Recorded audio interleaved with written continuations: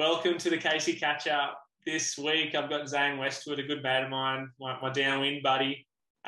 Zane hasn't been foiling that long, but he's a freak. Remember the first time I saw him, he was just pumping around in circles and carving on this foil, and I was like, man, who is this guy? I've never seen him before, and he's ripping. And he's learnt to sup pretty much just so he can downwind, and he's killing it now. It's so cool to see where he's come from. We actually did a lesson together for the first time, kind of the first time I met Zane, and he went out in the P180 on his sup and kind of couldn't get going, so we went into the beach. He got a chip shot, and he pretty much pumped the last 4Ks to the finish, which is like, he's a seriously skilled athlete. So I'm stoked to have him on, and we've tested a lot of gear together for the GoFoil stuff. So yeah, Zane, thanks for coming on. Stoked to have you. Yeah, thanks for having me. Yeah. It was actually about a year ago that we did that lesson. It was around right. Yeah. That was such a cool. Yeah. I remember because we'd surfed a couple of times together, and on the P180, like, you were staying up longer than I could ever even dream of, and I'm like, dude, this guy could downwind tomorrow. Like, there was no doubt in my mind. And he hit me up. You go, I want to try a sup downwind. I'm like, oh, let's do it. And I kind of went into it thinking you just have it, and we went out there, and I was like, man, he's got no idea. Yeah, it's so foreign. I remember we sort of jumped off and sort of started going, and I think I got up a couple of times. I was like trying to show you, and we sort of stopped about like between North and South Narrabeen. And I'm like, these are the bumps that we're looking at, like, just because you were still looking behind you. You were like looking for them to come. Yeah. So I guess that's probably a good place to start. Do you want to talk us through just downwinding for the first time? Yeah. Because it's pretty fresh for you. It's only been a year. Yeah, definitely. Well, that first time was just coming from surfing. You're riding in front of the waves, or riding the energy in front, and then learning how to downwind. You're reading the back of it, so obviously staying high and stuff like that on the bump. And then was so foreign to look at facing down the wind. So yeah, it was definitely difficult.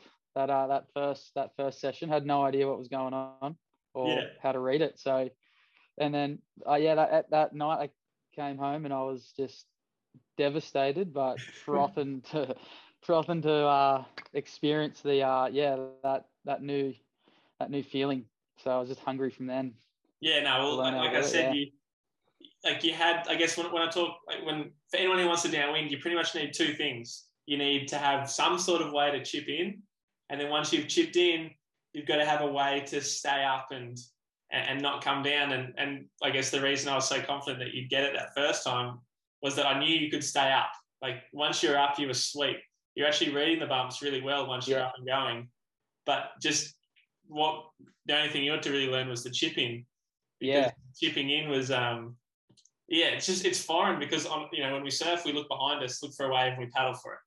When we downwind, you can sort of still look behind to see the thing coming, but I recommend, even still, like, if sometimes the biggest one you see behind you isn't the best one. If you just look downwind and you see that little drawn out sort of clean section, and you can paddle down into that trough.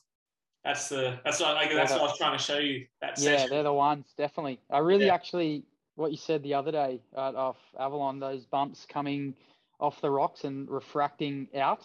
That's what I did this Sava and tapped into that, and it was a lot easier to get up than waiting for the big bump that white caps and then pushes you. And then I found it, the trough that you said, I found it a lot easier. Yeah. To get up, because it's so short, so close together, those bumps. Yeah, at North Avalon, where Zane and I normally start our downwinder in a northeasterly run, it's like the swell. It's like kind of messy and backwashy behind the point, but then it gets just past the point, and I guess any headland or rocky outcrop normally just downwind of that, it seems to clean up, and that's what I remember. We've done a couple in the last week, but we've been down with so many windy days the past week, so we've done lots of downwinders, and I was getting up way before you, and I was thinking, what's he doing? Like, it's perfectly lined up in there. It's just like, it is. And you kept going further up. I'm like, well, he knows what he's doing. But I mentioned it to you last time, and I was like, just try here, and like, you can kind of see him, And those ones are coming through a lot more than the white caps. because like when it's on the inside, it's obviously glassy, but the bumps are slow and like lining up, and there's a lot more coming through, so it's faster to get up, I reckon. Yeah. So yeah, it's a good tip tapping into that. Yeah. All like every different, I guess, downwind run has its own little Yeah. I guess Chip in or characteristics. Yeah. But like we both know that between, you know, like usually around Mona Vale Warriewood, the bumps are usually pretty good, whether it be in a northeast or a southerly run. So like we always look forward for that section, and I guess whenever there's a bit of backwash or anything, you know, when I was chatting to Dave Kalama, we spoke about those characteristics. You know, you usually have, you know, wind chop, and then you have swell, usually coming from a different direction, and then you've got some sort of refraction, whether it be off reef or land, and then you've got maybe some currents too. And if you can try to pinpoint each of those for each of for your local downwind run, I feel like it helps a lot. For sure. Definitely figuring out the pattern. You know, it takes like when you get up, you're obviously a bit frazzled because you've been trying to get up like so much energy, and then it takes about a minute or two to really tune in and tap into the pattern. I find there's like every downwind has a different pattern to the swells or the bumps, what's going on, like timing and like time between sets or like that. Also, I noticed in like a southerly, so in a nor'easter, when we do it like from Avalon to Brownwater and there's south swell, it like creates a wedge, and when the swell wedges and those bumps that come off it, I find they're the best ones. They have the most energy because it's just like the cleanest. Propagated it. Yeah. So pushes. So I always say to myself, just wait for the propagation, let it propagate in front of you. And I just like hunt that. Yeah, fully. And that's interesting. I was actually just chatting to Matt Costa the other day, and he was saying like, oh, you know, when the swell's one way and the wind's the other, you can't do a downwinder. I'm like, nah, that's a hoax. Like if it's windy enough, it doesn't matter. And like, especially here, like we do downwinders, you know, in a northeasterly and a southerly. And most of the time, lately anyway, the northeast winds, there's usually a longer period south swell running. Totally. Well, so definitely south in the swell. Hey, yeah. I find it's just recently kind of understanding it a bit more. It's actually works to your advantage sometimes. Like when the swell's kind of going not the opposite direction, or like kind of on a 45 degree to the wind chop. I find that's those ones that they start to run into the beach more, or they stand up more. So definitely. Yeah, tell us about that. So like, especially I guess really in northeasterlies and southerlies, it's pretty rare that the wind and the swell here are going the exact same direction. Normally if we have a northeast wind, normally the swell's normally either east or southeast. And then if it's a south wind, the wind's like kind of as the swell's more southeast or east. Totally. Yeah, even in a southerly, the wind isn't the same direction as a swell. The swell's coming more into the land, but the wind's kind of marching up the coast.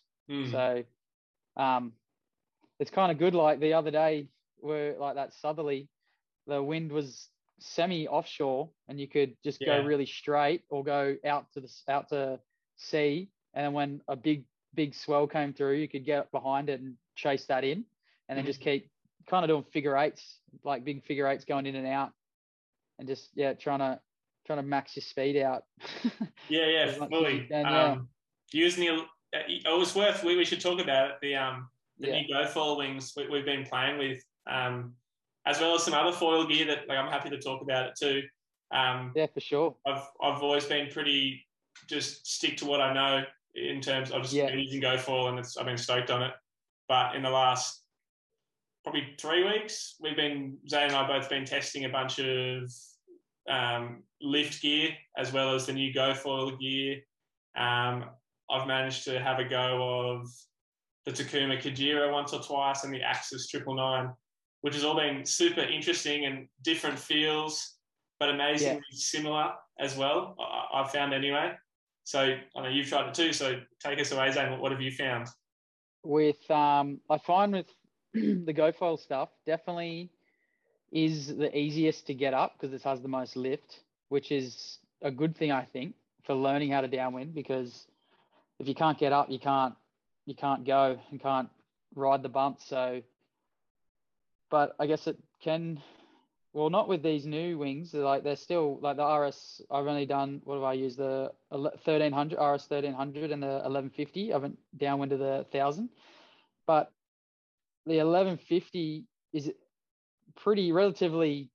It's not really hard to get up on the right bump, but it goes fast. So I find it's a good combination of getting up far, like easy, and then being able to stay with the bumps on a big day or a windy day. But I've only used it 3 times so far, but so far Three it's times felt in really like good. Yeah, 3 times in like 5 days. Hasn't even been a week, hey.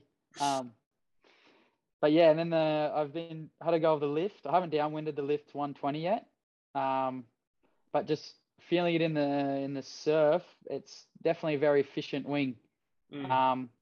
Surprised at how small it is and how well it can pump.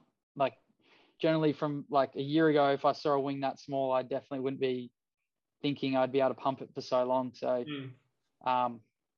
yeah, definitely a good wing for sure, that one. Yeah, for me, I was chatting to someone about it today.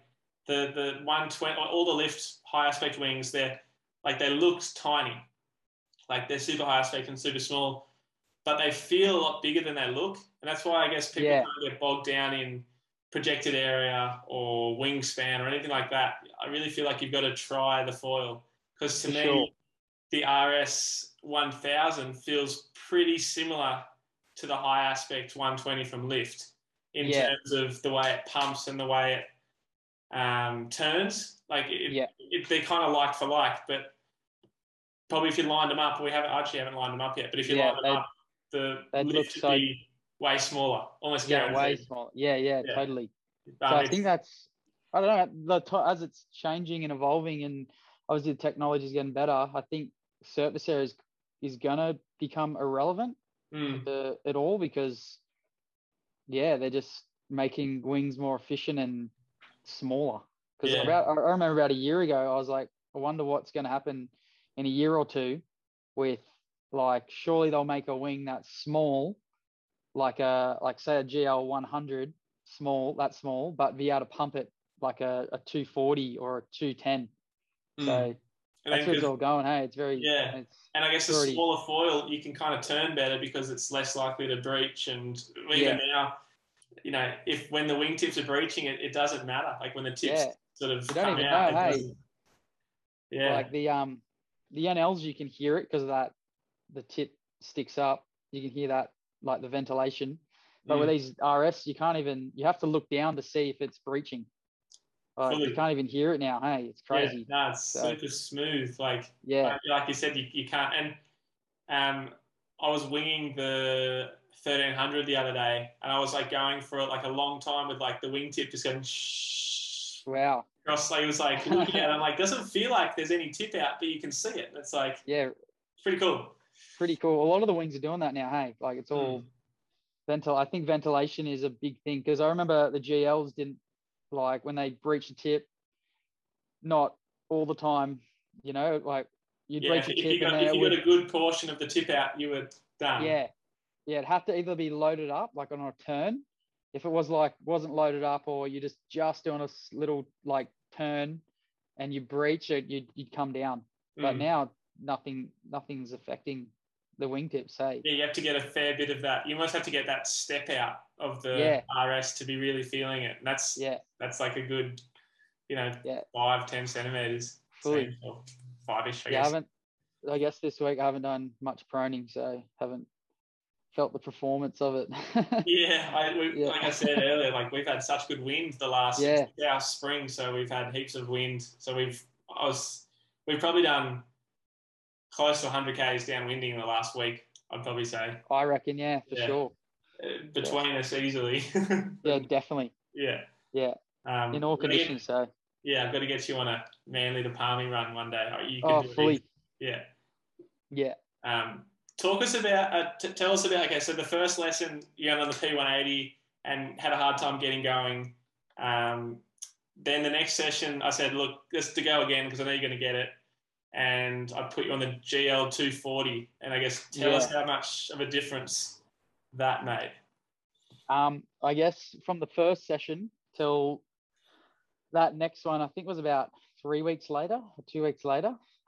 Definitely was doing a lot more supping in the surf just to feel the balance of the board, and because I used to ride like a 8.6 just surf sup like years ago, and then my mum actually drove over it and broke the tail. Yep. So I just didn't want to get it fixed, and that was it. But going from that to a 6.0 definitely is a lot harder to ride and stay balanced. But just put the time in and effort to just figure it out, the board, and just like the paddle power you have to use to get on waves. And so I just put a bit more time in, because I thought I was a bit naive. I thought I could just get on it and ride it, but that wasn't the case. Yeah. And then, that session, I guess it was a lot windier as well. So I had a bit more experience on the SUP. And the 240 obviously made it a lot easier. And I find definitely for anyone that's learning the first time, it doesn't matter how fast you go. I recommend having like the biggest wing you can get. The biggest foil wing for sure, just so you can get up. And then once you're up, you can start like learning how to read the bumps and process it all, because it definitely takes time. And still, every session I'm learning something new, which is good. Be more efficient, or like when to go straight or go back out to sea, or stuff like that. But definitely that session I was pumping a lot, wasn't I? Like I just didn't know how to read it properly. Yeah, I think there's something like, there's no doubt a bigger foil is better because you're up more often. But totally. I also think there's we've spoken about it before, there's like an optimum speed for different runs. So like a Kitwater run, for example, which is an inland run, the GL 240 or the GL 210 are kind of perfect speed because they're slower. Yeah. Whereas when you're in the ocean, everything's moving faster, swells, there's a lot more energy. All that. Yeah. So if you're on a GL 240, you're not able to stay, like you're maxing out the whole time. So you have to pull off. And every time you pull off, you have to pump more. And then you got to pump back onto the next swell. So it's, obviously you're pumping more, but and probably pumping a little bit more than you have to, but everyone does the first couple of times. Yeah. But definitely. A slower foil, even though you have to pump a little bit more, you're going to be up. And there's nothing worse than paddling for 3, 4, 5, 6 kilometers on a 6-foot board because you can't get torture. up. That was torture that time, that first time. But definitely. I reckon it's kind of good to be over more foil, or being overpowered, or more over too much lift than obviously not enough. So if you have like a big foil, you just maxed out the whole time. So you're gliding more, and you can just if you can't keep up with that bump, you just turn off left or right, whichever way you're going, and just tap into the next one behind. So that was definitely a massive learning curve, that run for sure, just to see, or just knowing which bumps to chase and what to leave, and which ones were the right speed for that foil, for sure. I think that's a big thing. I remember when I was after that session, and about 3 to 10 runs after that, I was on I think it was the GL 210. Yeah. And I wanted to go faster, and I was always trying to chase the bump down in front of me. Yeah. And I was just tiring myself out so quickly.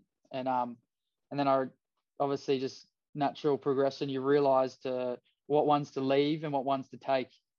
And then that's when you definitely glide more and use a lot less energy.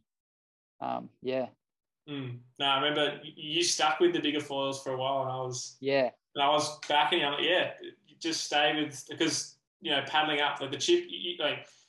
If you could get in on the P180, it was sweet, but it was getting going and having the confidence that you would be able to get going if you came down halfway. And so I think you were so scarred from that first run that you're like, no, I'm good on the 240 for now. No, I'll go to the 210. I'm going to stay in the 210 for a while. And I remember there was a time I think you're ready for the P180, Zane. You're like, I'm going to do one more in the 210. And then Yeah. I think the time that I realized I was ready for the P180 was I did a wing downwinder from Avalon on the just free winging, and then I came in at Brownwater, and my car was in the car park, and I was like, I may as well just try paddle out a couple 100 meters and see if I can get up.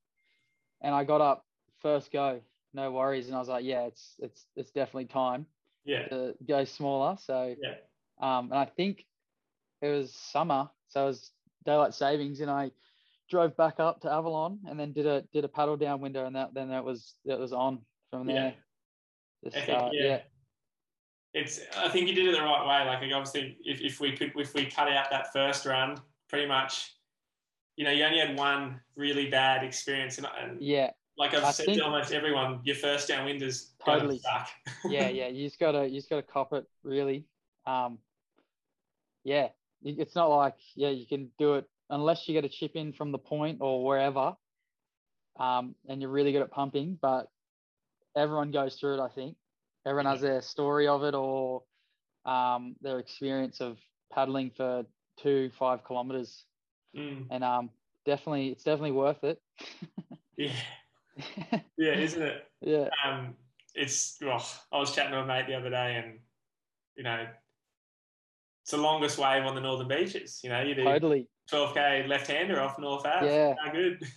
So good. It's actually it's good to see a lot more people getting into it the last few months. I think from your podcast, a lot more people have really, and your coaching website, of a lot more people have realized that it's more possible than it is.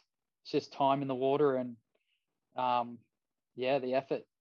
Yeah, I mean that's what I guess that's been the goal of the podcast. Was like I love it, and like you and I were the only ones doing it for whole of last year pretty much, and then before that it was me and another guy, Sean Woolnough, and he sort of has a bit of a bung back, so he was on and off, and so I was just downwinding by myself so many times, and then when you got into it, I'm like, yes, I'm so stoked, like it's something to do it with. And then Joe's getting close to doing it now, and then that's sort of given JB and Casso and Jezza and Jay all this sort of day that downwinder. There was like how many? It was like 9 of us. It was great.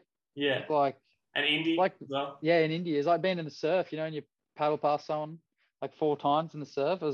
But like that on a 12-13K run, you bumped into a bunch of people. The highway. The highway, totally. Yeah. It's good. It's good. A lot more people are getting into it now, which will make it easier for car logistics as well. Yeah. Less petrol consumption. Yeah. It's been a little tricky for us here in Sydney because we haven't been allowed to carpool because of the lockdown. So we've literally been relying on girlfriends and wives. Yeah. basically. Thank you. Yeah, thanks, we're pretty thankful of that. So Martin's over there. Thanks, Lana. Thanks, Molly. Yeah. But we there's a few of us, me, Pete, and my mate Jack. We went thirds in a Toyota. It's a 1984 Toyota Corona, and costs like, I don't know, between 3 of us, I spent like $300 each on it, and that's just been the communal downwind car, and it's good to have one. Pretty. It's such a shit box, but it's so funny. Driving past people in the traffic, and they just like give you these weird looks. Yeah. Like, what are you doing? What are you driving? What are you driving? Yeah. But definitely makes it easier if you get a cheap car between a few buddies. It makes it a lot easier. The logistics. Yeah, and I guess we're lucky here that the runs go both ways, so we can literally, if you time it right, you get the northeaster in before the southerly comes, and then the next day you just go back to so you drive to the start of the northeast run, do your run, finish home or wherever you can finish, and then the next day start from where you finished and go back to pick up the car. So there's literally you don't have to go back to pick the car up. There's no shuttle, which is epic. No bus riding or riding a bike. I went through a phase where I was catching the bus before COVID. I was catching the bus like every downwinder. I literally downwind to Palmy, and I just wait for the bus and take my foil off and jump on the bus with my board and everything. And I like it. That's epic. It was pretty sick. Definitely worth it for sure. Oh, Good yeah. on our downwinders. Yeah. I wanted to talk to you also about more on equipment. So, Yep. first of all, the foil, you stayed in the bigger foil for longer just to really have that confidence that you wouldn't have what happened the first run again. Totally. Yeah. The worst fear is not being able to get back up. Yeah.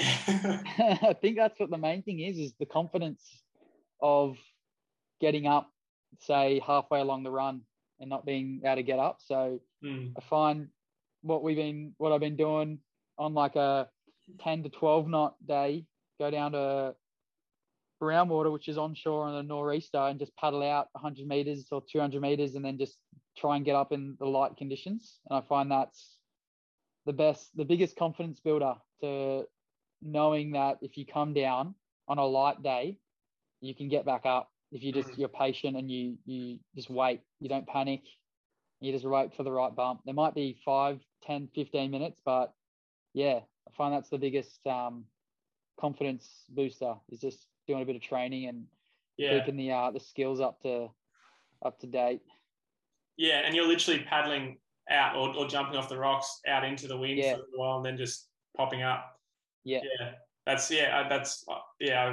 stoked to see more of the local crew do that, because I think I recommended that to you at the start. I'm like, well, let's do definitely. this. Since you didn't get up the first time, let's practice this and just in a Brownwater. And the bumps are slower there too, which sucks if you're finishing your run when you've come in. But to get started, it's actually a really nice little chip in shallow water.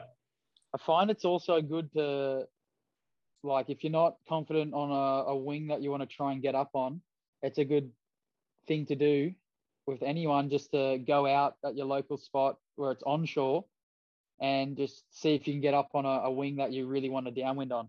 So it just gives you that confidence, which is I think the main thing for me for downwinding, was just being able to get up if I come down a bit of seaweed or any situation, you can get back up. You got an exit plan. Yeah. Exactly. Yeah. Because you don't want to happen what happened to Kahi and that. Oh yeah, I heard that on the prone. But like I was saying, how when we do our prone runs, it's like a 5-10 minute paddle in, and he's like, 5-10 minutes? That's nothing. He's like, try 45 minutes. Man, like, I'd give up if that happened to me. Paddling prone. Oh yeah. That's why. That's dedication. That is. Yeah. Kind of. I think that's wild. Like it's. Yeah. Like ballsy.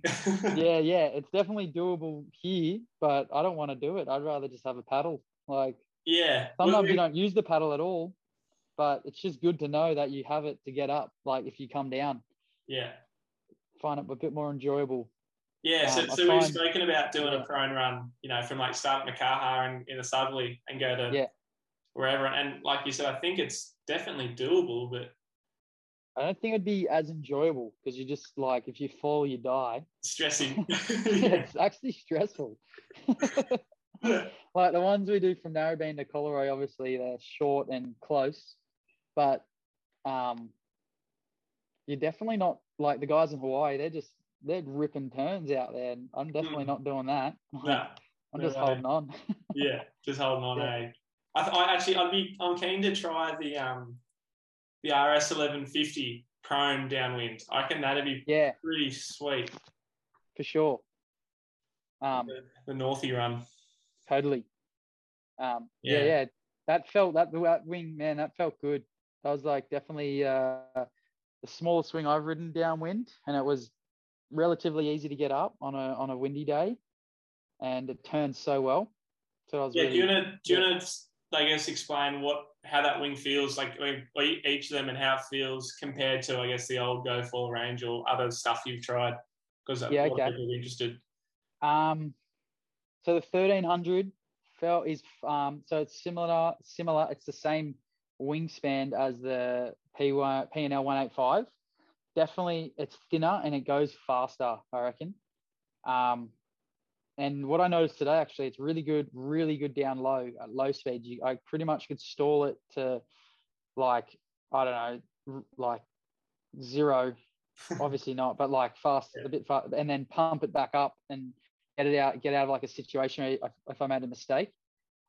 But yeah, it's good for light days. And then the 1150 is less wingspan. I think it's the same cord. It's more like I don't know. It's similar service area to the NL 190. Do you reckon? I felt like it was between the 160 and the 190.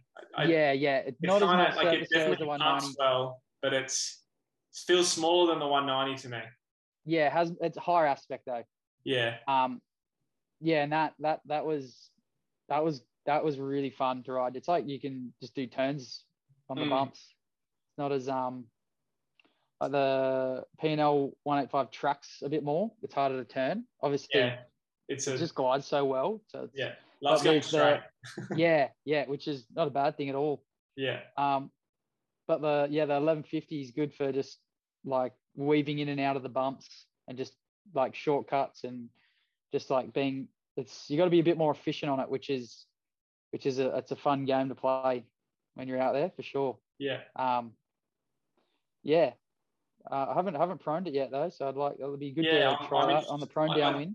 I've used the 1150 a couple of times too many. I feel we've tried out the 1300 and the 1150 together a few times, and that first run we did, which actually I'll put some footage on for those watching, those listening, go back and watch around here. But Jamie from Ocean Culture magazine filmed some pretty. That was our first time. First time using the RS. Zane surprised me, and he did a little trip to grab him. And that really felt like I could. The 1150 feels like when it's windy, it's a really good compromise of glide and turnability. Like for sure, yeah. It halves and like sort of you can whip the turns around more than obviously the PNL, way more than the PNL 185. And I haven't had a lot of goes in the 1300 yet, but obviously it's a bigger span, so it doesn't turn quite as well. Whereas I use the RS 1000 and it in a super windy day, but it has a different feel to it. I found the RS 1000. Do you agree? Like that, it's a little bit. It's like the span definitely more surfier for sure. I haven't done it. I haven't done a downwinder on one yet. I think I'd need it to be pretty windy to get up. Just be patient to get on the right bump, but yeah, I think you're gonna get up for sure. Like first go, I got up on it on the right bump though. Yeah, right. So obviously you need a lot higher speed to just keep it going. So less downtime between the bumps. Hey. Yeah, for sure. But what I felt the other day, just proning it was such a smooth wing to ride. Like just turned really nicely and was like really predictable, which is nice. Just to hop on for the first time and just know what it's capable of. Yeah. And it'd be good to ride it a bit more. Just I find it takes a good week or two to really tune a wing in. Yeah, agreed. Yeah, just the conditions and they're not all the same.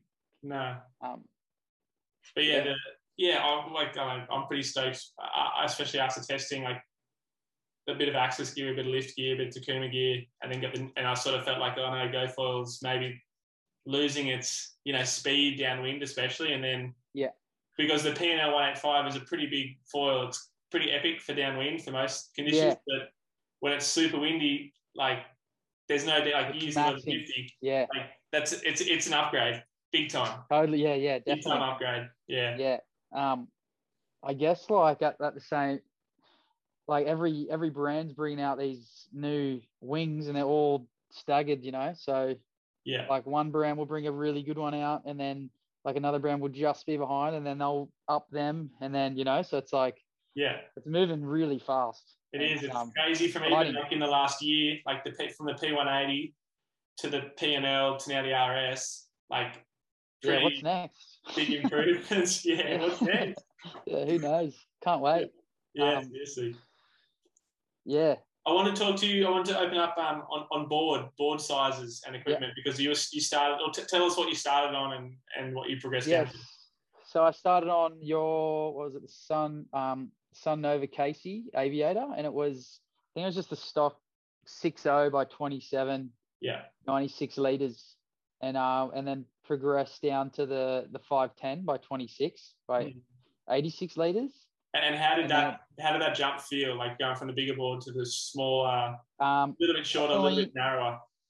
So bigger board, wider board, more stability for sure.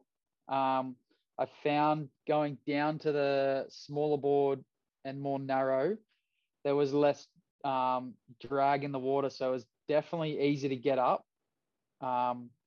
Less effort to get up for sure. Mm-hmm. But the length I found when I was paddling, I'd lean too far forward, and I'd kind of nosedive it sometimes. Yeah. And I'd go over the front. So I found 6.0 is definitely a good length. And then I went down to the one that you gave me, the what is it, 6.0 by 24, 79 liters. Yeah. And I thought I was I remember I was bugging you to use it for ages. Yeah, I'm like, I was use this psyching one, use myself this one. out. Yeah. And then I went out and it was way easier than the 5.10.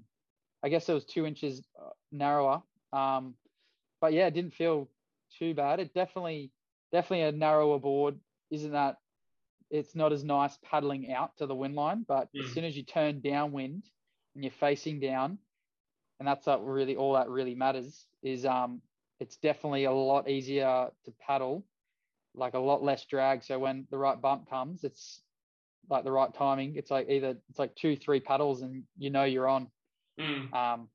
So yeah, I definitely it's like we're saying, it's counterintuitive. Like the 6, like you start on a bigger board, wider board for more stability, but it's harder to get up on the bumps. And as you progress, you go narrower. It's harder to stand on, but it's easier. Yeah. So that could definitely be a thing that people don't take into account when starting.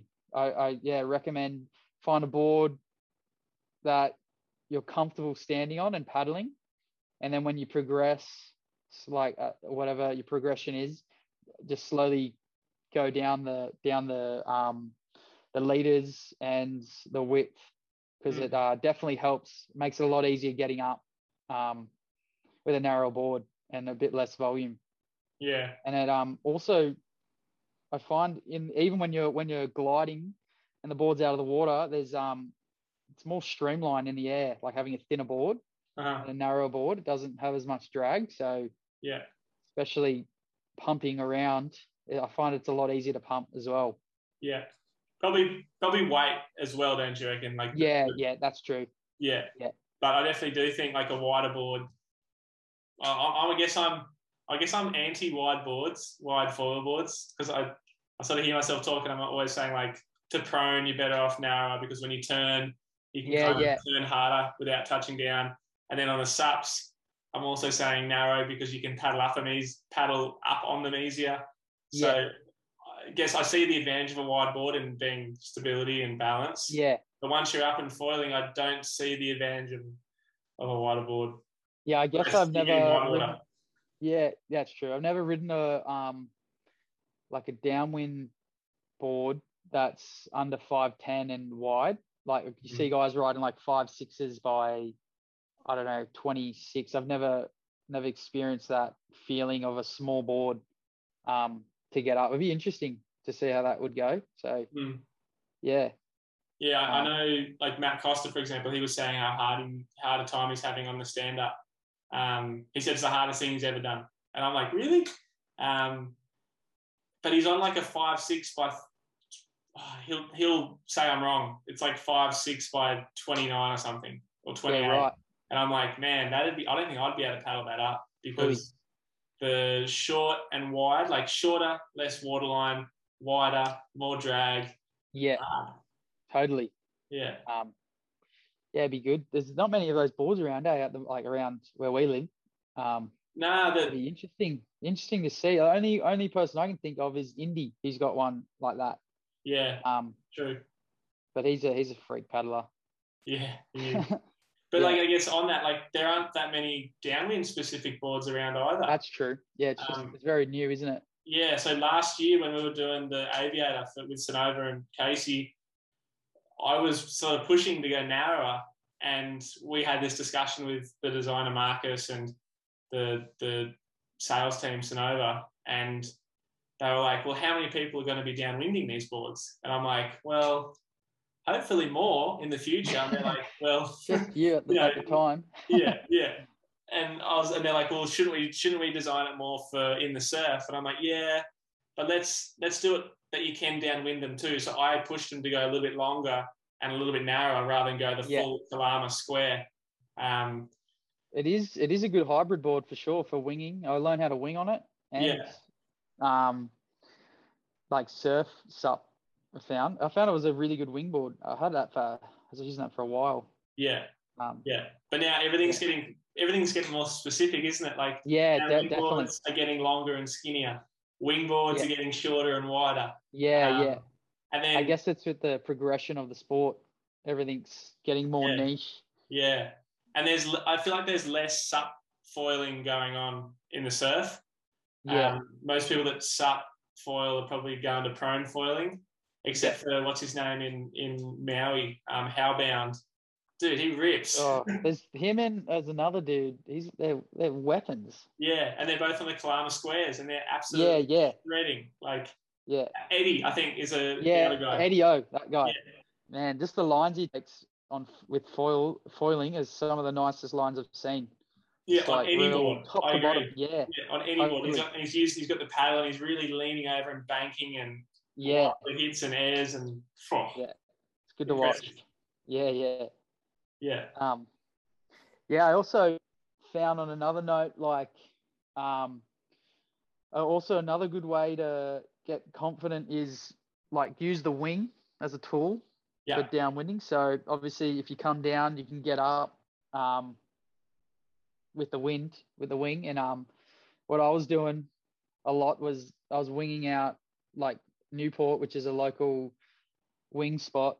It's in the ocean, so in a southerly, there's like a reef that extends out along out to the ocean, and southerly wind comes across and it blocks the wind bumps and the swell can wrap in. So it's obviously really nice for wing foiling in the ocean. And then I would downwind back home with the wing. I found that was good. That was good kind of training to. It's only like 10 minutes on the foil back to where I live. I think you're doing those sessions. It was around summer.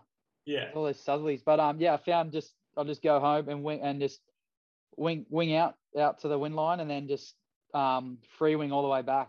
And I found that's a good way to it's less risk way to downwind and like learn how to read the bumps. I found I just go as long as I could. And once you can, I feel like if you can go for 5-10 minutes with the wing, you're pretty much ready to like start paddle downwinding, because the wing definitely, you can't take as straight lines with it because it gets in the way and it's a bit more to handle. Yeah. So if you can kind of be confident down free winging with the wing, the hand wing, it's good. It's a good way to learn for sure. And then when you start doing the paddling, it's so much easier to ride the bumps because you can just go straight, left, right, and not have to deal with this big inflated thing. Cumbersome thing. Yeah. That's something, I guess, like I really want to convert the wingers to what it, like, whether they deflate, whether they sup, whether they boogie foil, whatever it is. I want to get, because there's so many people wing foiling that never, usually they go wing foil to prone foiling to everything in between. Yeah. But I want to get, because now the wingers are doing downwinders, I want to get, you sort of encouraged me, the deflate wing downwinder. Zane and I chatted about it for a bit. Why don't you tell us about the Broken Bay run, what we've been doing there?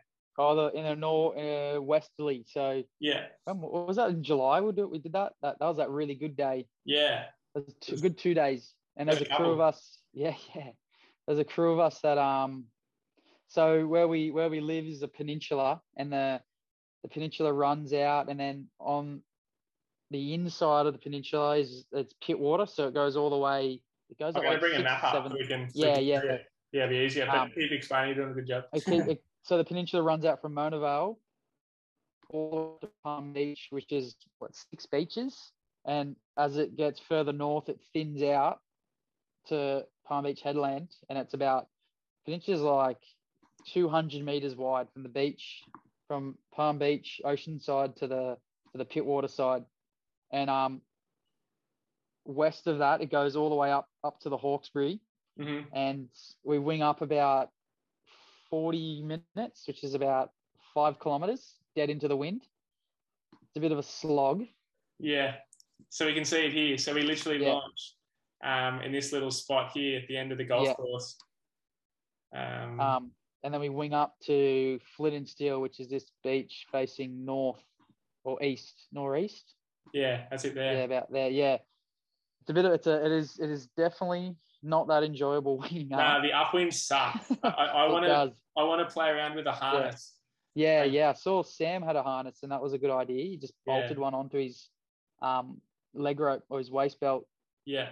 But packing, and then you pack down. You can either pack down, go into the beach and pack down and chuck in your backpack. But what I've been doing is just east of that beach, just I'll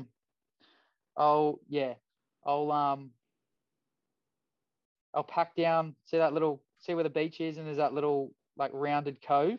Yeah. I'll just pack down there. It takes about 3-5 minutes, and then paddle out past like the beach, and then the current we do it when the wind's westerly, so blowing out of the river, and then the tide is running in, so it creates the bumps to stand up. And as soon as you get from just that point, the tide is running so hard, like you can. If it wasn't windy, you'd be getting blown back into the Hawkesbury, or you're being pulled back into the Hawkesbury. Yeah. And it's only a short run, but it's a really good one because there's no ocean swell, and it's really organized. It's really easy to read because in the ocean there's a lot more going on, like angles and different direction. Yeah. So it's super clean. Well, what I've been trying to get more crew to do is, it's a little bit more dangerous, but we basically pack up and we go downwind, and then once we get past West Head, generally you start heading back in. But what I've been trying to get more crew to do is continue along Barrenjoey Headland, and you try to finish just here. Yeah. And then it's a little shitty, but it's like maybe a 1 kilometre paddle in from the tip, but it's super smooth because the wind's obviously offshore. So you get like an extra, how much further is it? So let's see. Looks if you like go from here to, it's like, for that last kilometre, 1.5 Ks sucks. Like that's real shitty because this headland blocks it. But if you go like a little bit further, you get an extra 2 Ks downwind. But then you've got to paddle. That's the best part, isn't it? But the other day you winged it and then winged back into the beach. Yeah, I went out here. It was a little westerly, but the wind wasn't strong enough. So I literally just went around the headland and just came in. I didn't end up deflating my wing at all. Just wasn't. The pack down is a good way to do it. It's a good adventure. Yeah, I think it's epic. Yeah, definitely. I haven't done the pack down without a paddle, so whip yourself into the bumps and then deflate. Yeah. But I've been doing the wing out, which is so nice because you don't have to paddle for 500 to a kilometre. Yeah, and especially along our coast because it's always seems to, like the swell always seems to push us in. So winging out and you get the straightest line. Totally, and like if you deflate, you're just sitting down on your board and you deflate, you can wring out all the water pretty easily. Like it does add a bit of weight, but it's not, when it's really windy, it doesn't really affect getting up too much because the bumps are so good. So definitely that was a good eye opener doing that. It makes it enjoyable for sure. The paddle out, or it's not even a paddle out. Yeah, the wing out. It's like you get the best of both worlds. Sometimes, totally. Actually, for those people that are time poor, especially, like, what I've found is, if you can't organise a shuttle, but if you can wing upwind, say you've got a 45-minute window to do something in the water, and so normally you go for a surf, but I'd say go for a wing, or you said you go for a surf, but go for a wing, upwind like, I don't know, 20, 30 minutes, and then deflate. If you want to deflate while up on foil, or you want to sit down and deflate, then paddle up, totally up to you. But deflate and then foil back to where you started. And that's pretty much you'll get back in half the time that took upwind, as long as you're proficient downwind. Maybe if you're not proficient downwind, don't go too far upwind to start with. You're working on your skills is the main thing. Yeah, you literally just work skills, and it's just it's an epic way to like time pour downwinder. You just upwind for 20, downwind for 10. You're done in half an hour. Epic. Fully, and maximising the time on the foil. Yeah, for sure. Yeah, I remember we did a throwing down when I grabbed my wing, and we were going to we talked about running back to the car, but I'm like, no, I'm going to wing because just work on my switch.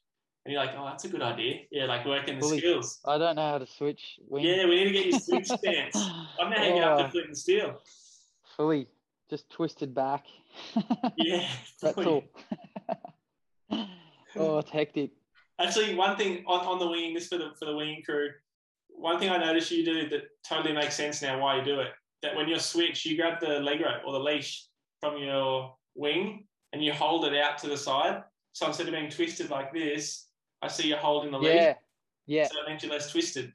Yeah, no, it's obviously a bit harder to hold, but when it's windy, you can just square up on your board a bit more. Yeah. Yeah. Also doing the one hand in the light wind, it's pretty fun to try. Yeah. It actually, when it's light and you got one hand, say second handle down, the wind is just picking the wing up, like it hits the wing way more, so you get way more power in it. Mm-hmm. Definitely.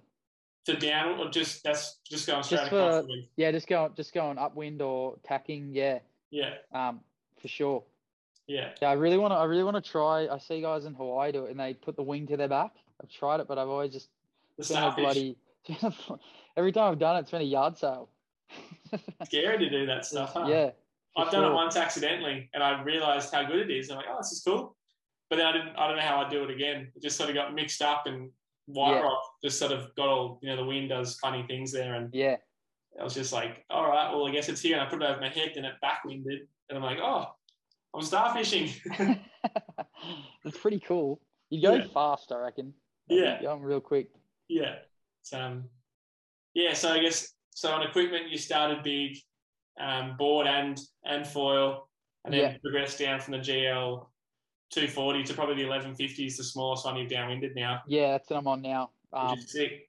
It's the go-to when it's, say, 17 knots and over. Yeah, when it's good wind. I know we went out the other day and I used the 1150 and you were on the 1300 and I was pumping way more. And I'm like, Zane, you want to swap? Hell no. Yeah. But the other day, that last Friday, we swapped and I just bailed with it. Yeah, it was fine when you swapped to the good stuff. It's good changing gear out there. It's a good way to do it. Yeah, to test stuff out, for sure. That's why I was stoked when you got on the same board as me now. It's like, all right. Yeah. Now we'll kind of nice having a board with no pad on it. It's just like, obviously you got to wax it every time, but there's a lot less weight. Yeah, that was purely because I forgot to ask for a pad, but the wax is cool.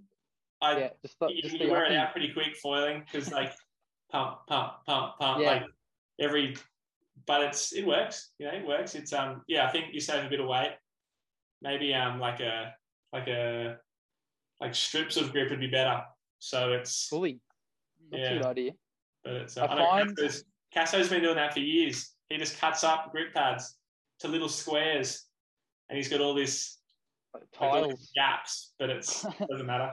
I find having a bump on the back foot. The board that I'm riding doesn't have the tail pad kick, and that's all right. But the bump on your back foot, it's a good way to indicate where your feet are or your back foot is. Yeah. And like I find having your feet closer together or your back foot further forward, that's a lot more efficient to pump when you're going at high speeds. Yeah.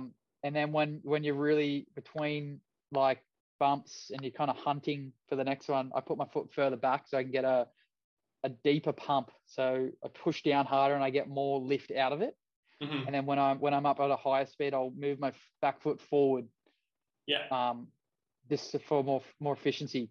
Yeah, I feel like your pump game for anyone around here is kind of second to none, especially on a prone board. Like you're a bit lighter than me, which definitely helps. But just seriously, your pump game, like when you're on the P180, you were doing like 10, 15. I reckon you probably done 20 minutes up in the surf zone on the P180, just like literally doing laps. And like that tip where you're further back and then further forward, definitely. I've done that a lot, and I agree, it totally works. But you're doing something else, all right? And what else? What other tips do you have? Like seriously, the secret. Tell everyone. I feel like when you're pumping, it's good to move your feet around. So, say on a prone, I'll be pumping back out, and I'll feel like the efficiency of the foils. Well, I'm slowing down. I'm not keeping the speed up, so I'll move my foot back, and I'll get a bigger pump in. So I'll push down harder and then get back up on that top third of the water. Mm-hmm. And then that's when I'll move my foot back, like forward. Yeah. And so I'll just go between that. So when I'm proning, I'll actually move my back foot around quite a bit when I'm pumping. Yeah. Yeah, and it's definitely just, I guess for everyone it's different. Like it's just feeling like the motion of your foil and the cadence of it. So actually, do you think about like different gears? So like you talk about having your foot further back to get that extra height. That's like I guess you're doing that to get extra height, and then you move further forward, and is that more for speed and efficiency? Yeah, more like at a higher speed and just keeping up that speed and on that height on the foil. I find when I'm lower in the water, I'll put my foot a bit further back. Like when I'm saying further back, I'm saying like half the width of my foot.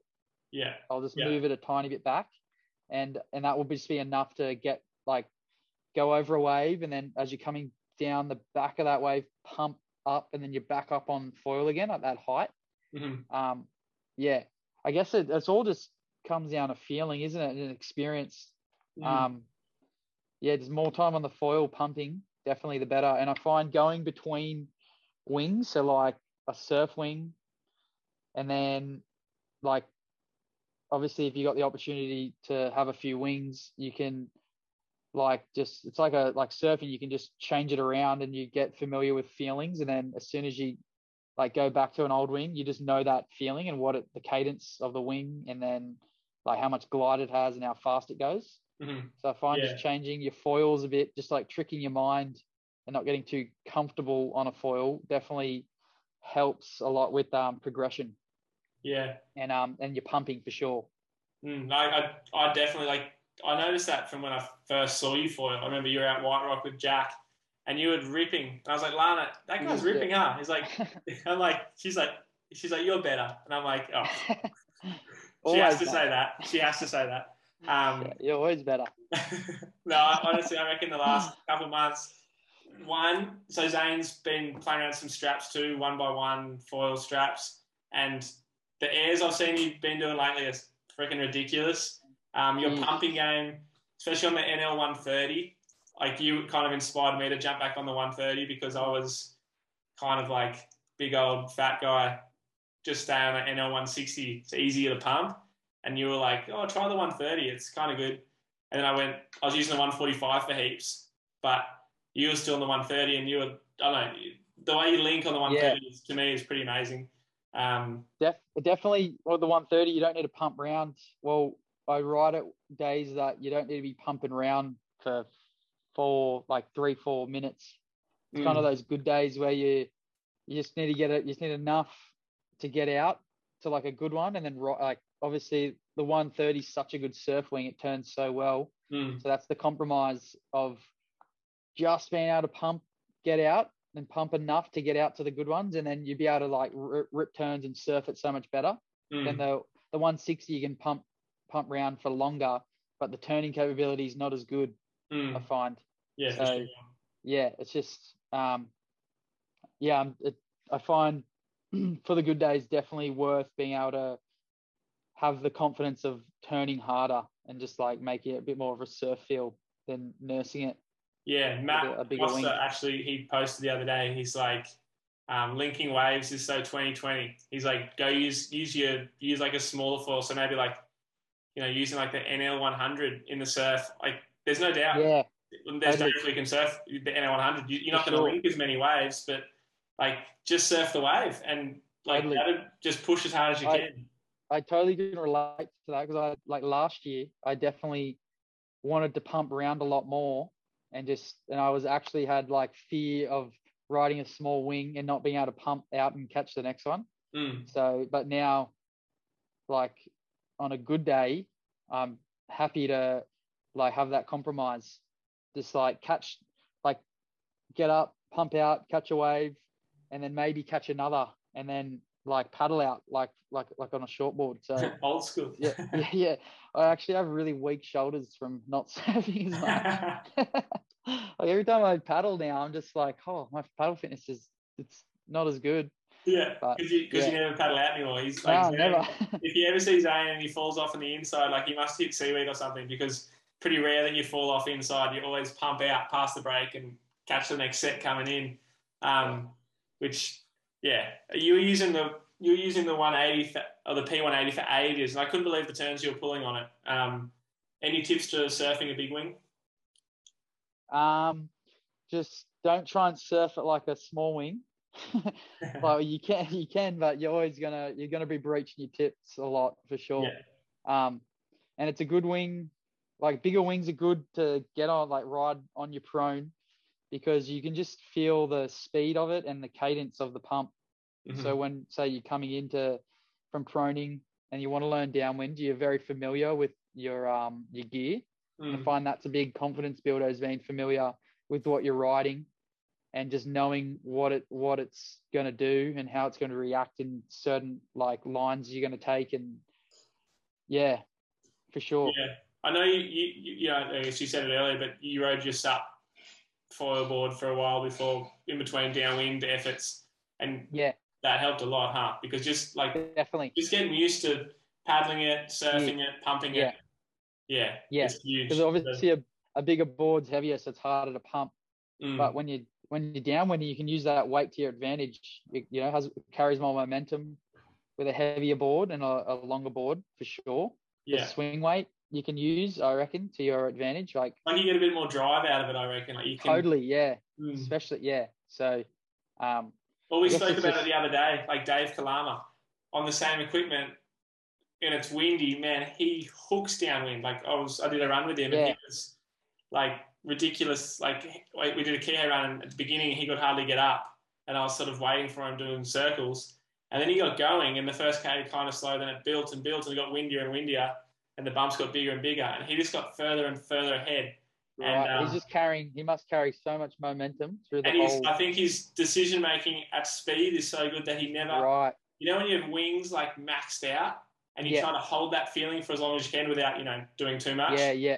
He seems to hold that maximum speed for longer than anyone I know, anyway. Right. Okay. Obviously, Maliko run, he's got a good playground to practice it, but maxing out on a foil for the maximum time. So he's just, he's on one swell the whole time, but obviously having a link as well.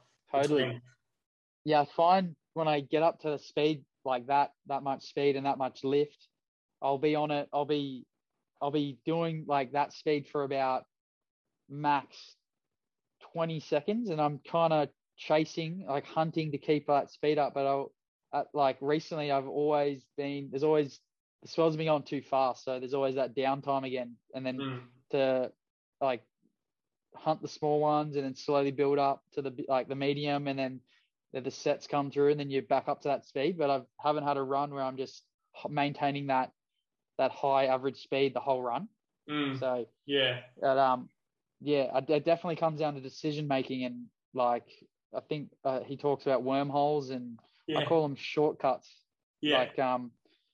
Like today it was a really light day, and I found obviously decision making was the key to staying up and not using as much energy. So I was always hunting left and like ride, just like tapping into the smallest bit of energy, and then when it's enough, I just turn back down and just follow it as long as I could until it dissipated, and then go out left again and hunt again. Yeah. And tell us, when you're going left, that's out to sea. When you're Starting going the left, are nor'easter, you yeah. letting a few swells go? Are you letting a couple? So yeah, if I see like a group of bumps coming, Or I'll a let the packet? first a packet. Yeah, that's fine. I'll let the first bump go, or the first or the second, and then because when it's slower, you can let those first two go, and the third one will generally kind of be the steepest, and then you jump onto that one, and then you ride that, and then you can kind of pump over that one and into the front one, and then you ride that one, Yeah. and then they'll either catch back up to you or dissipate. So you got to you can't stay on it. So you got to keep hunting. And then you use that speed to sort of hunt back out to sea. Yeah, and definitely when you're on those ones, and it's like kind of in any condition when you hit the big ones, you're just chasing them or you're like weaving just to stay on them. Yeah, I find. Yeah, like generally I'll like kind of on the bigger days they'll either be going too fast for me, and I'll keep up with them for like 30 seconds or whatever, and then like I'll be hunting again, and then it'll be like small bumps, and then those small bumps propagate to like medium, and then just keep getting bigger and bigger, and then you back up to that max speed again. Yeah, definitely. So I found that, what was it, Tuesday, when it was super windy. So I averaged my fastest ever time downwind using the RS 1000, and I felt like it could always go faster. There wasn't a lot of swell that day, and it was kind of southwest. The wind was super windy. It was like south with a hint of west in it, so it was definitely coming over left shoulder. Swell was coming over right shoulder, and he had those A-frames. And when I got one of those A-frames on the RS 1000, I was loving it. It was just like gliding so nicely. But in between, I was really looking for more speed. So exactly what you're saying, like you're sort of waiting for something to show up, and you just got to keep it moving. And then when that big one came, you'd have to kind of get onto a medium to get the speed up to get onto it. Yeah. To then jump onto the fast one. Yeah. Yeah. Because it's hard to, obviously at a low speed, it's hard to, you can do it. It's just harder to like be at a low speed, less momentum, and then try and chase that bigger bump. So it's good to keep your speed up, obviously, like your average speed high, and then when that bump comes through, you can jump on it and chase it. Yeah. And then, but that's like I'm still learning all that at the moment. Just keeping my speed up, my average speed, keeping them. Yeah. We spoke about the other day when I was on the 1150 and you're on the 1300, and like you were gliding so much nicer between bumps. I was on a smaller foil, but we were basically, you were quicker. You were moving quicker most of the time. I had to turn a lot more. Right, yeah. And like cut out and cut in and cut out and cut in, whereas you were just standing on the bump and gliding. And for me, that was a real lesson, always learning. Yeah. A bigger foil maxed out or closer to maxed out is way better than a smaller foil having to work the whole time. Because if you're maxed out the whole time, you're going to glide in between those max speeds. Whereas if I'm on a foil that's too small, I'm going to, have those little spurts. But in between, I'm going to have to really work it. And if I'm never maxed out, I'm never going to, it's not going to be as enjoyable a run. Totally. Definitely find like having a bigger foil, even when it's windier, it's nice because you're not pumping. Like there was times the other day and I was maxed out for like minutes at a time, and I was like, I'm actually like, usually I'm sweating in a downwind, and I was just standing there. I was like, this is just so nice, not having to hunt for anything. You just I was wiping speed off I didn't want to get bucked off my board. That was on the 1150. That windy day? That other day was the fastest run I've done on the foil on the 1150. Yeah. Well, what you averaged like close to 24, didn't you? Yeah, I was doing between 23 and a half or 23 to 24. Yeah. K's an hour. Yeah. So what were your watch splits? Like, the beeps at you? Do you know what? They were around, I think the best one I did was 2 minutes 20.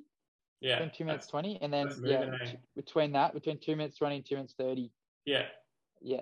And pretty consistent. I guess the trick is getting those consistent, because if you have lots low 220s, you're obviously getting closer to 24, 25 Ks now. But if it's like 230 in it, and I've got average speed on my watch, and I know that when I do like, a something in the two teens, it's like, oh, that was a good one. Then you get up to 230s in the same run. It's like, damn it, what did I do differently? And sometimes you just don't find those sets.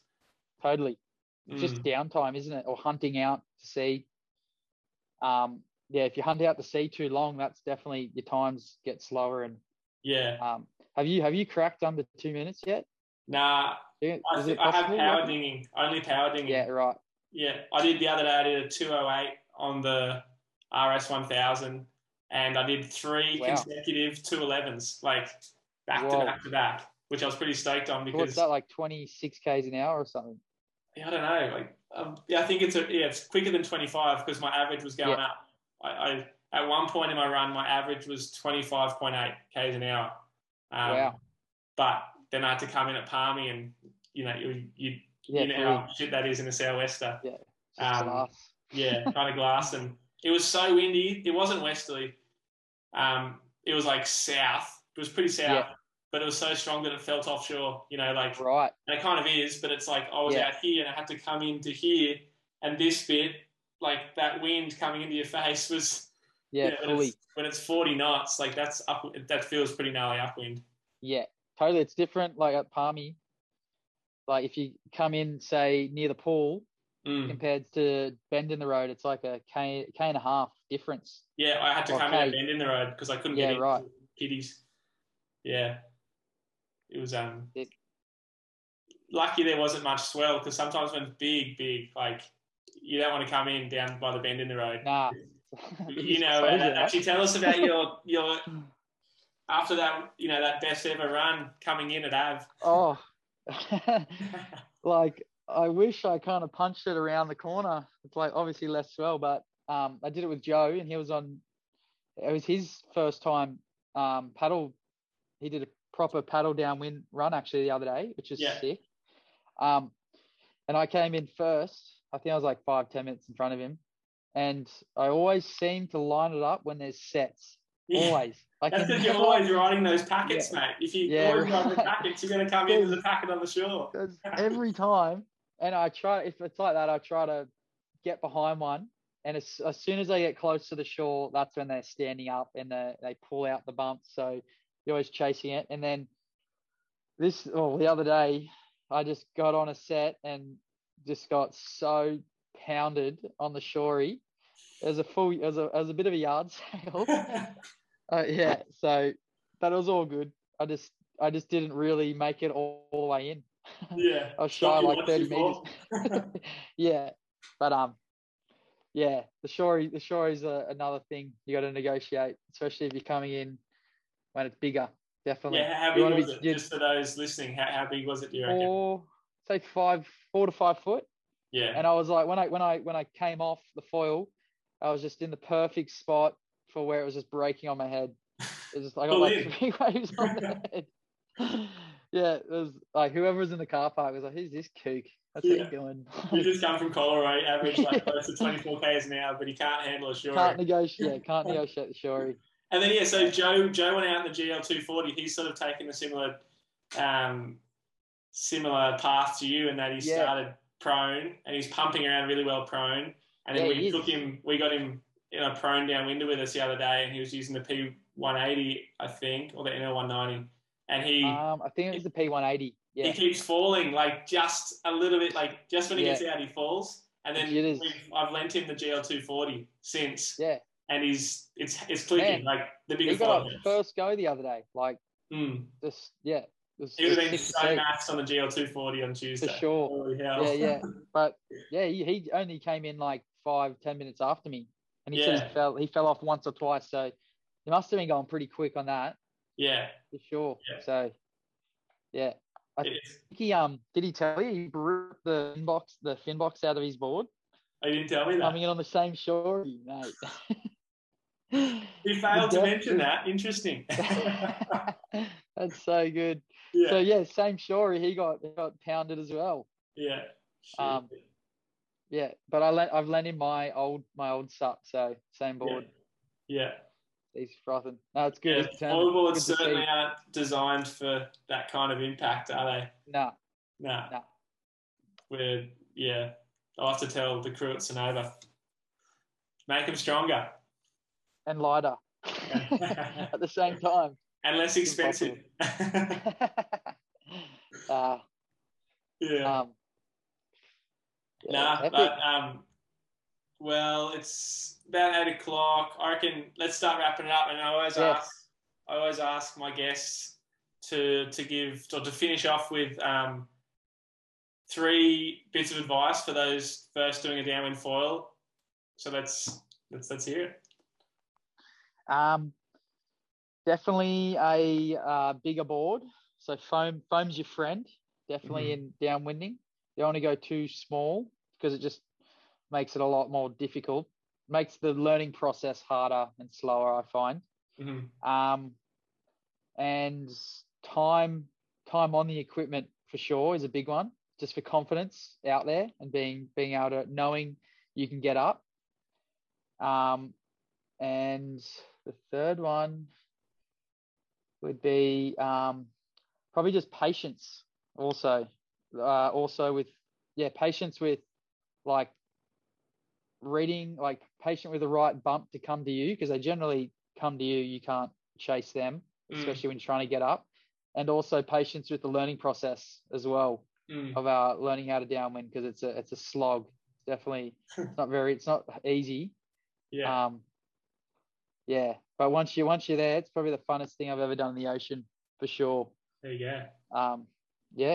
No, great tips. I'm going to ask you one other question. I want your favourite spot for surf foiling, favourite spot for wing foiling, and favourite downwind run.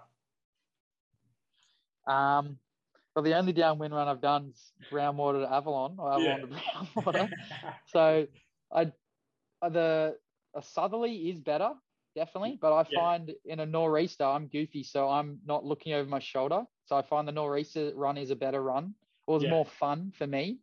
Yeah. It's obviously not as fast, but it's like you can hit those bumps and like turn and like it's on my forehand. So I find the nor'east run.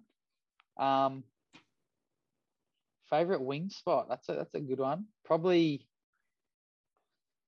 Brownwater that other day. It was like a nor'east wind and south swell, which is so rare to get. Yeah. The nor'east wind and a south swell was strong enough to be able to get in. That was probably Brownwater on the wing, and then around the corner Butterbox for the prone. Yeah, okay. Very, very high performance foil wave. Yeah. There's generally a few surfers out when we foil it, but that's fine. They're cruisy. How was the last time we had it to ourselves, and then all of a sudden 10 surfers came out? Yeah, we got mobbed. Yeah, fully. We just went in. Yeah. Too many. Fully. The sun was in our eyes. It was too dangerous. Yeah, totally. But yeah, definitely Butterbox is a good prone wave for the goofy. I'll have to Duroa is a place I want. Once lockdown ends here, we should definitely do a trip down to Duroa, and that's for sure. That's northeast winds. I reckon you'll froth on it because it's front side for you, but it's how when we wing out and then go downwind, it's sort of a straighter run. So the bay curves right in, does it? Yeah, it curves right in. So you pretty much, when you take off, you're going straight, and sometimes you have to go a little bit right because the bumps kind of push you left. So it's epic. Like it's a sick run. And then for winging, there's sick too. Right, okay. I could imagine down at Jervis would be good as well for winging. Yeah, it's a few bunnies there. And also another run last year when I was down south coast, Ulladulla to Bawley looks like a good run. Yeah, so many. Yeah, the line looks pretty straight. Yeah. How's it getting out at Ulladulla? The locals might sweat you, but you're just paddling past them. Just going for a quick one at the bombing. Yeah, you might have to paddle out the boat ramp. Yeah. Get hounded. Wing out from the boat ramp. Yeah, fully. Yeah, it looks like as soon as you get past the point there, the wind line's right there. So, yeah. I don't know how long it is. 15 kilometers, maybe a bit longer. I think the only it's like Newport Reef for us from Avalon. You got to get around the reef, but I think it's what is it? Racecourse Beach. There's only that outcrop of rocks. Yeah, that's it. I think it's an easier line. Yeah, there's so many options. That's the cool thing, especially with the foil, anything downwind, you're just looking for these aligned like coasts that are aligned the right way, so that your dominant winds. Even just foiling in general, like I've surfed all my life, and then I go back to these spots, and I'm like, oh, it's a totally different perception of like how I'd ride it now with a foil, and it's like a new wave right there again. Yeah. So it makes it all interesting. For sure. So it's gonna be good when we get out of lockdown. We can explore the coastline a lot more. Yeah. One other spot that I recommend that we should hit up when lockdown's ending, but in a westerly, obviously Flint and Steel's epic when it's windy, but up towards Port Stephens, that westerly run is ridiculously good. We get the tide against it, and the wind seems to always be stronger up there. Yeah. Like west, northwest is best, kind of same as Flint and Steel. But when there's a super strong westerly up at Port Stephens, you start at Soldiers Point and you finish at Shoal Bay, and I think it's 10, 12 k's. But the car, it's a pretty easy shuttle back. It's only not too bad a drive because it's not the city, not Sydney. Yeah. That's well worth the trip up. I've done that on my stand up before. I haven't foiled it before yet, but I reckon like Broken Bay and the Hawkesbury get like super steep, short and lined up bumps. It's like Hood River, basically. Yeah, right. Okay. River there frothing on. I find the Hawkesbury run, you need to have, the winds have to be at least 30, 40 knots for it to be worth it. Be really, really good. Yeah. But it's definitely a good run. If you're like through winter, we don't get much wind from the south or the north, so it's everyone's frothing to do that run. Yeah. It's sick. Yeah, so they were lucky we live in Sydney where there's all these options. Pittwater run was a good one. Is a good one as well when it's super strong southwest. Yeah. A lot of the crew on Tuesday when we were in the ocean, they did a Pittwater run. You're less likely to get stomped by a big shory coming in doing the pity run. Totally. but what I found, actually, we mentioned it earlier, but like you want to use a slower foil on those bay runs generally because there's less swell moving. So a mate of mine, Sean Woolner, went out in the GL 210 and said it was perfect, and it was howling like as strong as the wind gets. And he on the 210, he said he was perfectly, like he wasn't able to pump too much. Whereas, in the ocean, if he was on the 210, he would have been so maxed. Totally, and like the bumps would have been gone past him. I think I did that run a couple of months ago in a southerly on it was an NL 220. Yeah. And it was a bit tricky to get going, but once you were going, it was really fun actually, just carving the whole time. Yeah. Really lined up, huh? Yeah. And as soon as it went past Stokes Point, the wind comes from the south and it pushes like that. It like sandwiches. At Carril Bay, it gets like full on A-frames. It creates like more, just generates more wind. So from there to the boat ramp or up to Palmy, it gets really good. Yeah.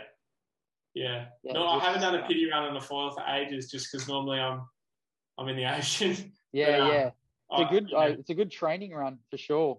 Because good to get your skills up. Totally. Sure. Yeah, and confidence up too, for sure.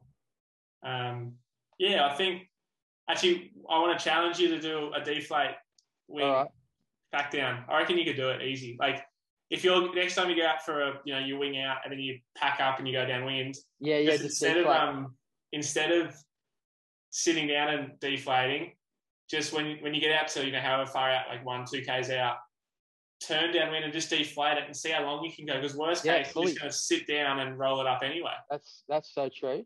Yeah, and like maybe if you can roll it up while you're going, like dude, it's so good. Fully. I guarantee. Yeah, cool. It looks like there's wind this weekend. Southerly, and then next week there's nor'easters, so we'll give it a go. I'm keen to do a couple. I haven't winged out and packed down with the paddle for ages, but I'm actually keen to. Don't want to lose the paddle. Yeah. I remember I did that one when we were at Broken Bay, and I just said, not going to take the paddle, just bring the pump instead. And I prefer to paddle up, I think. I don't know. I like the paddle up just for the just the skill, like the honing your skills of packing down and then getting up. That's like it's a good achievement every time. Yeah. So I guess I'm going to come up with a way where I can quickly re-inflate the wing. I reckon it's got to be a way. a guy messaged me the other day, and there's this. Actually, this is worth mentioning. A guy messaged me and said there's this thing called a NASA wing, and it's like the NASA parachutes where they sort of you deploy them and they just float, and you can pull them in and it drops. So instead of it's a non-inflatable, and so you just sort of like a kid's kite, I guess. You just sort of throw it up, and it'll catch all the wind, and then when you're done with it, you can apparently just pull it and bring it in and just sort of into a pouch. So there's no inflatable edge, so to get rid of it, I guess you just pull it in, and if you can just stuff it into a pouch, it'd be epic. So yeah, look up NASA wing. NASA wing, interesting. Yeah, so I'm new concept. I've got to follow that up because it's like a 5 meter lines with a 4 or 5 meter. Yeah, obviously you got like a kite. It's like a kite essentially. Yeah, you've got the bar and everything, which is a little bit more admin. But if you can just pack it down like super quick and not have to pump up in the water, that'd be like if you come down instead of having to like I do like with the pump and I got to pump it up. It's it takes about 5-10 minutes. Hey, takes a while. You wouldn't pump it up to max PSI. You just pump it up enough. Yeah, normally I pump it up for as long as I can manage to doing it because it's you hold the pump at the bottom and then you just like it's kind of like it's not easy. It's doable, but like pumping up a pump on land is not that enjoyable to start with. It's such easy, but it's not that enjoyable. It's like another 1.5 times harder in the water, I'd say. Yeah, right. So it's like, it's not enjoyable. Commitment, mate. Commitment. Yeah. So I do that. So I want the wingers to do it. But I reckon this NASA wing, we have to look at it together. The NASA wing could be a way that you don't have to pump it up in water and you can just literally throw it up in the air and it pulls you out of the water. So you get your chip in that way instead of the wing. Yeah. Bit of SpaceX. Fully. Get our lift off. Epic. Yeah. Well, thanks for coming on, Zane. Yeah, thanks for having me. We're trying to hold out and like do it over a beer after a downwinder, but the bloody lockdown has gone forever. But maybe down the track, we'll get you on again, maybe after we've done a NASA wing downwinder. Yeah, the full SpaceX program. Yeah. After that, we can show everyone what we used over a beer. So let's we'll go for a run again soon. But thanks for coming on the show and sharing stories with the crew. Thanks for having me and inspiring all of us to do what you're doing. It's good to have someone pushing the sport for everyone. So thanks for joining me because it was lonely out there for a while, and now I've got a downwind buddy. So stoked to have you. Sick. Cheers. Yeah. Cheers, Zane. All right.